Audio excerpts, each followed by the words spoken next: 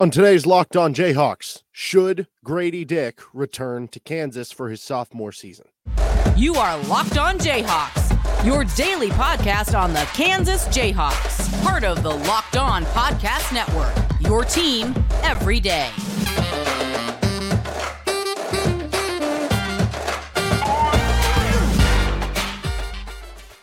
I'm Derek Johnson. You can hear me as well on Rock Chalk Sports Talk Monday through Friday from 3 to 6 p.m. on KLWN in Lawrence. Thanks for making Locked On Jayhawks your first listen every day. We're free and available wherever you get any of your podcasts. And on today's edition of the show, we're going to be talking about the decision upcoming for Gradey Dick. Should he come back? Should he go pro? What will he most likely do? We'll get to all that on today's show, which is kind of the Clash episode. Clash is the band who does Should I Stay or Should I Go Now? Well, that's what we're doing for Gradey Dick on this episode of the show. I will not be singing for the rest of the episode. You can guarantee that. Today's episode, though, is brought to you by FanDuel Sportsbook, the official sportsbook of Locked On. Make every moment more. Visit FanDuel.com/LockedOn today to get started. Let's start here. Evaluating the decision for Gradey Dick. Let's look at reasons why he would stay in the draft. And just off the top here, if I'm being clear, I guess if I'm sticking to the number that I've kind of put since the offseason began about a week and a half ago, I put a number that 10% chance Gradey Dick returns, 90% chance that he goes pro. Over the course of the last week and a half, 2 weeks, with Rock Chalk Sports Talk, we've talked to different guests, media people around KU, and I actually was on the lower end of things. Now, I did talk to one media person who, I don't know if this person wants to be saying their name on this or not, but they said it's 0% chance. I talked to, I think we had Matt Tate on, and he said 25 to 30% chance. Kevin Flaherty said around, I think it was like a 12.5% chance. My co-host Nick Springer said it was like 15% chance. I think Shreyas of the Kansas City Star said 17.5%. So, kind of all over the board, but everyone you ask has been more on the idea that he does go pro. And obviously this is kind of it's yes or no, you know what I mean? So is there a difference between saying 0% versus 5%? Like either way, he's going or he's not, you know what I mean? It's not like a partial thing. Like he can't partially go pro and play 5 games for KU. But that's just kind of my read on it. And honestly, sometimes I feel like the 10% is too high, to be completely honest. And to be clear, I'm normally the person who, like last year with Christian Brown, when there were some people being like, oh, he could come back, he could be the star of the show next year. And it was like, he's not coming back. He's going to be a first round pick. He is not coming back. I'm usually on the side of these guys are probably not coming back. So don't get your hopes up. And I'm not quite saying get your hopes up here for Gradey Dick, but I do think there's a little bit more to the case of him coming back than there have been in a lot of those past guys, which again, I'm still 90% he probably goes pro, but let's get into that decision. Here's the reasons that he stay. Let's look at his stock right now. You look at a bunch of different websites, a bunch of different mock drafts, just to try to get some groupthink idea of where he's going to go. I know that's the be all end all, but there are certain mock drafts that I know they're talking to executives and GMs and stuff like that, where they're getting a good idea of where these guys' range is. Well, The Athletic has a big board, top 100 big board. I really love and trust Sam Vecini's work. And he is number 9 on the top 100. Now, they just released a mock draft as well, which is obviously different than the top 100, and that had him going number 11. The Ringer big board had him going or had him as the 9th ranked player. ESPN's big board has him as the 11th ranked player. NBA DraftNet had him going number 8 in their mock draft, and NBC Sports has him going number 9 in their latest mock draft. So pretty much everywhere you look, that means it's between 8 to 11, but most consistently either 9 or 11 are the two most common numbers there. Now, the development argument is the most interesting argument to me as far as which way does it go in this, because you will hear certain people saying, well, you could come back to school and develop a little bit more with less pressure on you. You can turn into being the guy at Kansas. And there are certain developmental things that come with that, both from a physical and mental level of the game. Just learning to be the guy and having the pressure on you to perform night in, night out, I think could be very beneficial. But also you could make the argument that any type of development you do in college, why can't you just do that in the NBA? You know, in college, you're dealing with classes and certain limitations to the hours of time that you have to play basketball. When you're in the NBA, when you're playing professional basketball, that is your job. So now you have all the day in the world to work on all these different things. Maybe there are certain mental things you can't get to. Maybe there are certain things that your NBA team wants you to focus on that maybe you get a chance to be a little more well-rounded in certain areas that you'd have to focus on in college. It just kind of depends what team you go to and what they're asking you to do, which that you can't really know going into the draft because you don't know exactly who is going to draft you. But the development argument is interesting to me. And I tend to lean to the idea that, yeah, of course you're going to be able to develop more and learn more in the NBA. But I think there are, which we'll get to that in our next segment, maybe certain things that you could question about here for would develop better with Gradey Dick and KU. Again, though, I don't really have the right answer to that. And I don't know. You're almost like guessing on what exactly could be developed. Maybe next time we get to talk to KU head coach, then we'll kind of discuss that. I think the big reason why he would go pro, though, I mean, obviously he had a great season. It'd be unlikely he would go much higher. You just heard me list off all of those different draft spots, number 9, number 11, and stuff like that. This year is not a super deep draft. It's really good at the top. Victor Wembanyama is going to be this like possibly, I don't know, game-changing player. Scoot Henderson's really good. Brandon Miller, the Thompson twins are really good. But it's not a super deep draft at all. You didn't have a ton of upperclassmen emerge, kind of like what Ochai Agbaji did last season. You don't have a ton of just crazy one-and-done talent this year. So if it's not a super deep draft or a great draft, is it really going to be easier in a future draft for you to get drafted this high? I don't know. There'd also be a risk of injury or, dropping a bit. What if you come back to school and your game doesn't get better? You just look like the same guy. Then all of a sudden, maybe you're just, okay, yeah, this guy is just a spot up shooter. Maybe there's not more to him. And maybe he doesn't go that high. Maybe he does go around pick 20, 25 just for the shot. Or what if you do have a bad injury that hurts your draft stock? I will say to this notion, Aaron Nesmith went back to school to Vanderbilt after a solid freshman year, went back to school, and he did average like over 20 points per game, but it was a bad Vanderbilt team. He was a knockdown shooter, not much else. I think Gradey has probably more to his game than Aaron Nesmith does.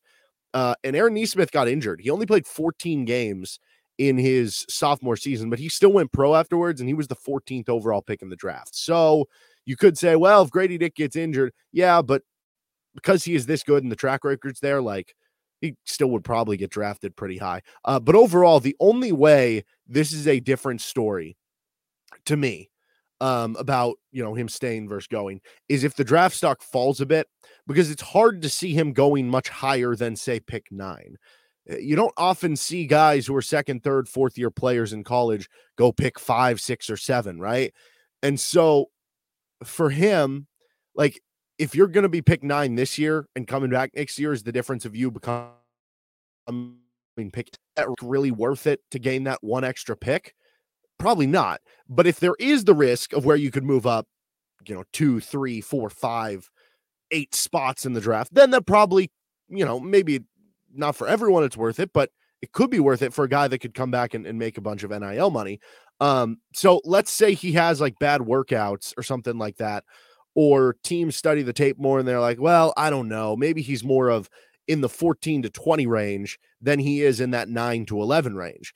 And then if that's the case, and you could convince yourself that, yeah, coming back maybe next year, I could go in that 7 to 11 range, then maybe that starts to make a little bit more sense. But because we're not seeing that right now, where a lot of these places have him in that 9 to 11 range, it's hard to see that happening. Basically meaning he would have to almost have some sort of flub in a pre-draft workout to kind of drop the stock, or you just have to really think him coming back helps the development, which again, I don't know the answer to that. That's that age-old question, where are you going to develop more?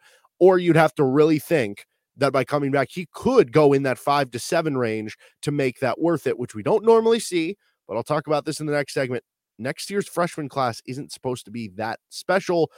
So any of these are possible, but they're also seemingly unlikely, which is why I have a 90% tag on him probably going pro. And as I've been talking through this, I almost want to raise it up to 95%. We're going to talk more about this decision and the case for him to possibly come back. What would go into that, of why I have a 10% tag on that, in just a second. But first, this Locked On Jayhawks is brought to you by FanDuel Sportsbook. The tournament is heating up, and there's no better place to get in on the action than FanDuel, America's #1 sportsbook. That's because right now, FanDuel is giving new customers a no-sweat first bet up to $1,000. That's up to $1,000 back in bonus bets if your first bet doesn't win. Just go to FanDuel.com/lockedon and sign up today to claim your no-sweat first bet. Then you can wager on everything from money line to point spreads, which team will be cutting down the nets, all on an app that's safe, secure, and super easy to use. One of the things I like, so UConn, if you think they're going to win the title like I do, they're like minus, I think, 110 right now. There's not great odds in it, but you can do a championship exacta. So if you're really confident Miami or UConn's going to beat Miami, then you just try to figure out which one do you think is going to win the other game, because they have this exacta bet. You can get who will be the two teams playing for the title. You can bet UConn versus San Diego State, and it's like plus 230, or UConn versus FAU at like plus 260. So if you're really confident UConn's going to beat Miami, you just got to figure out which one you're going to want on the other one. And taking that at plus 230 is going to be better odds than just picking San Diego State to win straight up against Florida Atlantic. So check that out on FanDuel. Don't miss your shot at a no sweat first bet up to $1,000 when you join FanDuel today. Just go to FanDuel.com/lockedon to sign up. Make every moment more with FanDuel. All right, so here's the case. Gradey Dick, I have it at a 10% chance that he could return, and maybe not 0%. A reason why I'm doing this when I wouldn't have done this with, say, like Christian Brown last season. To begin with, this was the original plan. Now plans change, things adjust, and we know things are fluid like that. But point being, this wasn't a kid who came to school at Kansas and immediately thought, yeah, I'm going to be out of here in 6 months. Sometimes kids come along and sometimes things work, sometimes things don't for them. But if you have one foot out the door and then you have the season that you're expecting to have, you're definitely out the door. The original plan seemingly for Gradey Dick comes probably 2 years at Kansas to take that other year. So your foot wasn't out the door to begin with. Also, next year's draft, because going back to why he would stay in the draft, how much can he really move up the draft boards? One positive for him, this incoming freshman class, the class of 2020, what would this be, 2023, is not supposed to be one of the better freshman classes. And unlike this year, like this past year wasn't a great freshman class when you look at a bunch of the guys who are going to be one and dones going into the draft, but there still were some pretty incredible talents, at least from the college level. Like a lot of the guys were just not playing in college. The Thompson twin, really, Scoot Henderson been playing with G League Ignite for 2 years. Victor Wembanyama is, he could change the game in the NBA with a 7'4" center that can dribble, shoot, and all these things. You don't really have those two guys at the top this next year, at least from what you're seeing right now. And the freshman class isn't supposed to be great. So would it be crazy? Like, what if Gradey Dick came back, was a first-team All-American, expanded on his offensive game, and because the draft class actually is probably weaker next year, even though it's not a super deep draft class to begin with this year, maybe he could move up a few spots to make that a little bit more worth it. And you might be wondering, what is the difference between going pick 11 and pick 7? It doesn't sound like that much, but it really is if you think about it. So if you go pick 7 in a draft, so I'm just basing this off the rookie scale from this past year. The 7th pick in this past year's NBA draft got $5 million, a little over $5 in year one. The 11th pick in the draft got $3.8 million in year one. And then if you extrapolate that over the 3 years of the contract, you're earning about $4 million more over 3 years, being the 7th pick versus the 11th pick. Now you might be saying, well, at the end of the day, you're still making, like 12 million versus like 16 million. Is that big of a difference?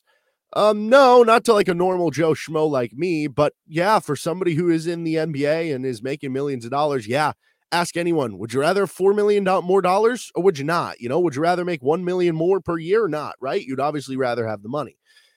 And so then what the problem becomes is, okay, let's say you are pick 11, $3.8 million. That's tough to turn down in 1 year. You're going to make a lot of money with NIL, and that's another piece of this. That Gradey Dick is about as marketable as anyone in the country with NIL money.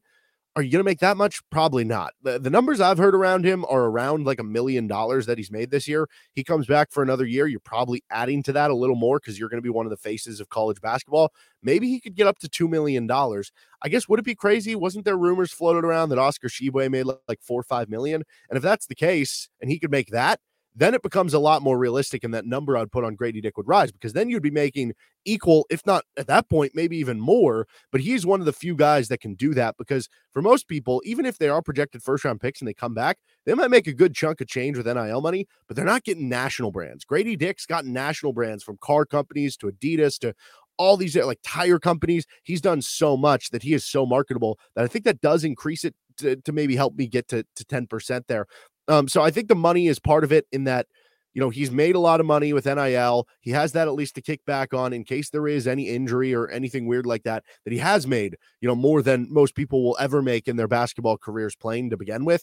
And because there is that difference, if he could move up to pick 7 versus pick 11, for instance, then maybe it gives you a little bit of something to work with.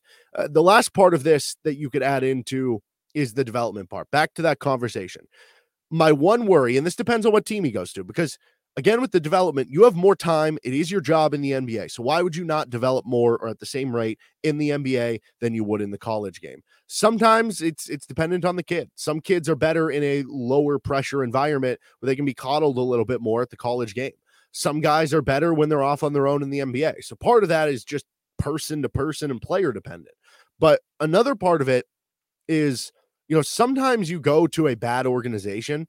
Sometimes you go to a good organization. You go to the Spurs, you're probably like, okay, I'm going to develop well. You go to the Sacramento Kings, although Kings have been really good this year, but we've seen so many KU players not be able to get off the mat from the lack of development there, right? So you don't really know who you're going to get picked by going into the draft. That's part of the risk.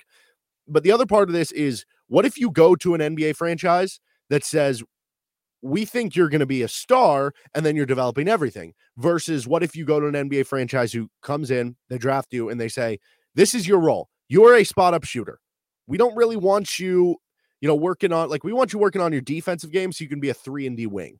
We don't really care if you handle the ball. We don't really care if you drive and increase your all-around offensive game. We just want you to be a 3-and-D wing.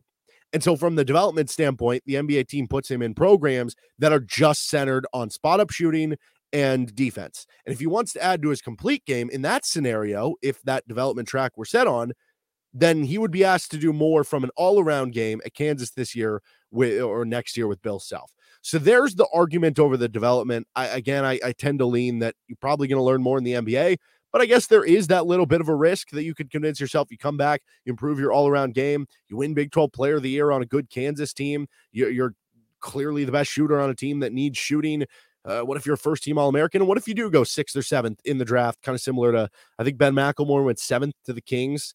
It was his first year of playing, but it was his second year in college, and that's certainly been a name that I've seen and said myself I think you could compare Gradey Dick to. So I don't think it's crazy as crazy as maybe other guys that we've seen in the past about him coming back. That's why I do have a 10% tag on it, but clearly that means 90% of me is still assuming that he does go pro. All right, let's finish up with the impact he would have on KU if he goes or leaves here with Locked On Jayhawks. Let's start with him leaving, because that is kind of the assumption here. Gradey Dick leaves. You're basically left with a big hole in the shooting category. KU is going to, and seems like they already are, targeting guys in the transfer portal who can add to their shooting and their scoring on the outside. It obviously leaves more wing minutes. It leaves more wing bodies that you have to replace in the transfer portal without him. It's pretty clear that, leave big shoes to fill if he leaves. If he comes back, though, because right now if he leaves, they're probably looking at being somewhere between number 8 and number 12 in the country in preseason rankings right now, dependent on who they add in the transfer portal. If he comes back, you're probably looking at a top 5 team. And if you add some good transfers in addition to him coming back, you might be looking at the number 3 team, top 3 team in the country. And you would be looking at a team that I think legitimately would be one of those top tier elite national title contenders. Because right now, my biggest question, if you have a lineup, sounds like KJ Adams is going to play more 4 next year. If you have a lineup with DeJuan Harris, KJ Adams, and then a big man, Ernest Udeh, Zuby Ejiofor, leaves a lot to be desired from a shooting standpoint. But now if you had a transfer who can shoot, you have Gradey Dick, who at that point would be the best shooter in college basketball coming back. All of a sudden, your shooting woes are figured out.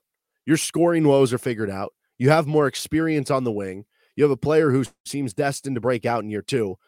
Like that would completely change everything for this team. And when I look at Gradey Dick, he struggled at times defensively. I think there were some good things that probably went underrated for Gradey Dick. I know Sam Vecini of The Athletic talked about this, that, yeah, there are certain things like maybe one-on-one or in switches on, pick and roll, like ball handlers or handoffs. Like sometimes he would struggle, but overall he was a pretty good team defender. He would read balls well. He would get good steals for you and stuff. So he wasn't perfect there, but it wasn't for a lack of trying, which makes you think in another year, because he tries so hard on that end, he would be better as a defender. So if he comes back, it completely changes everything for this team and what they could possibly be next year, and could be the difference between you being kind of what you were this year, which was like, yeah, they could win a title, but they're kind of probably on that second tier of teams on that list, versus being on that top tier of teams. That could seriously be the difference of him coming back versus leaving. That's going to do it for this episode of Locked On Jayhawks. Give us a thumbs up if you could, helps us out. You can hit me up on Twitter at DJohnsonRadio. You can find us wherever you find any of your podcasts, also on YouTube. Good rest of your day. See you later on Rock Chalk Sports Talk, Monday through Friday, 3 to 6 on KLWN in Lawrence. This has been Locked On Jayhawks.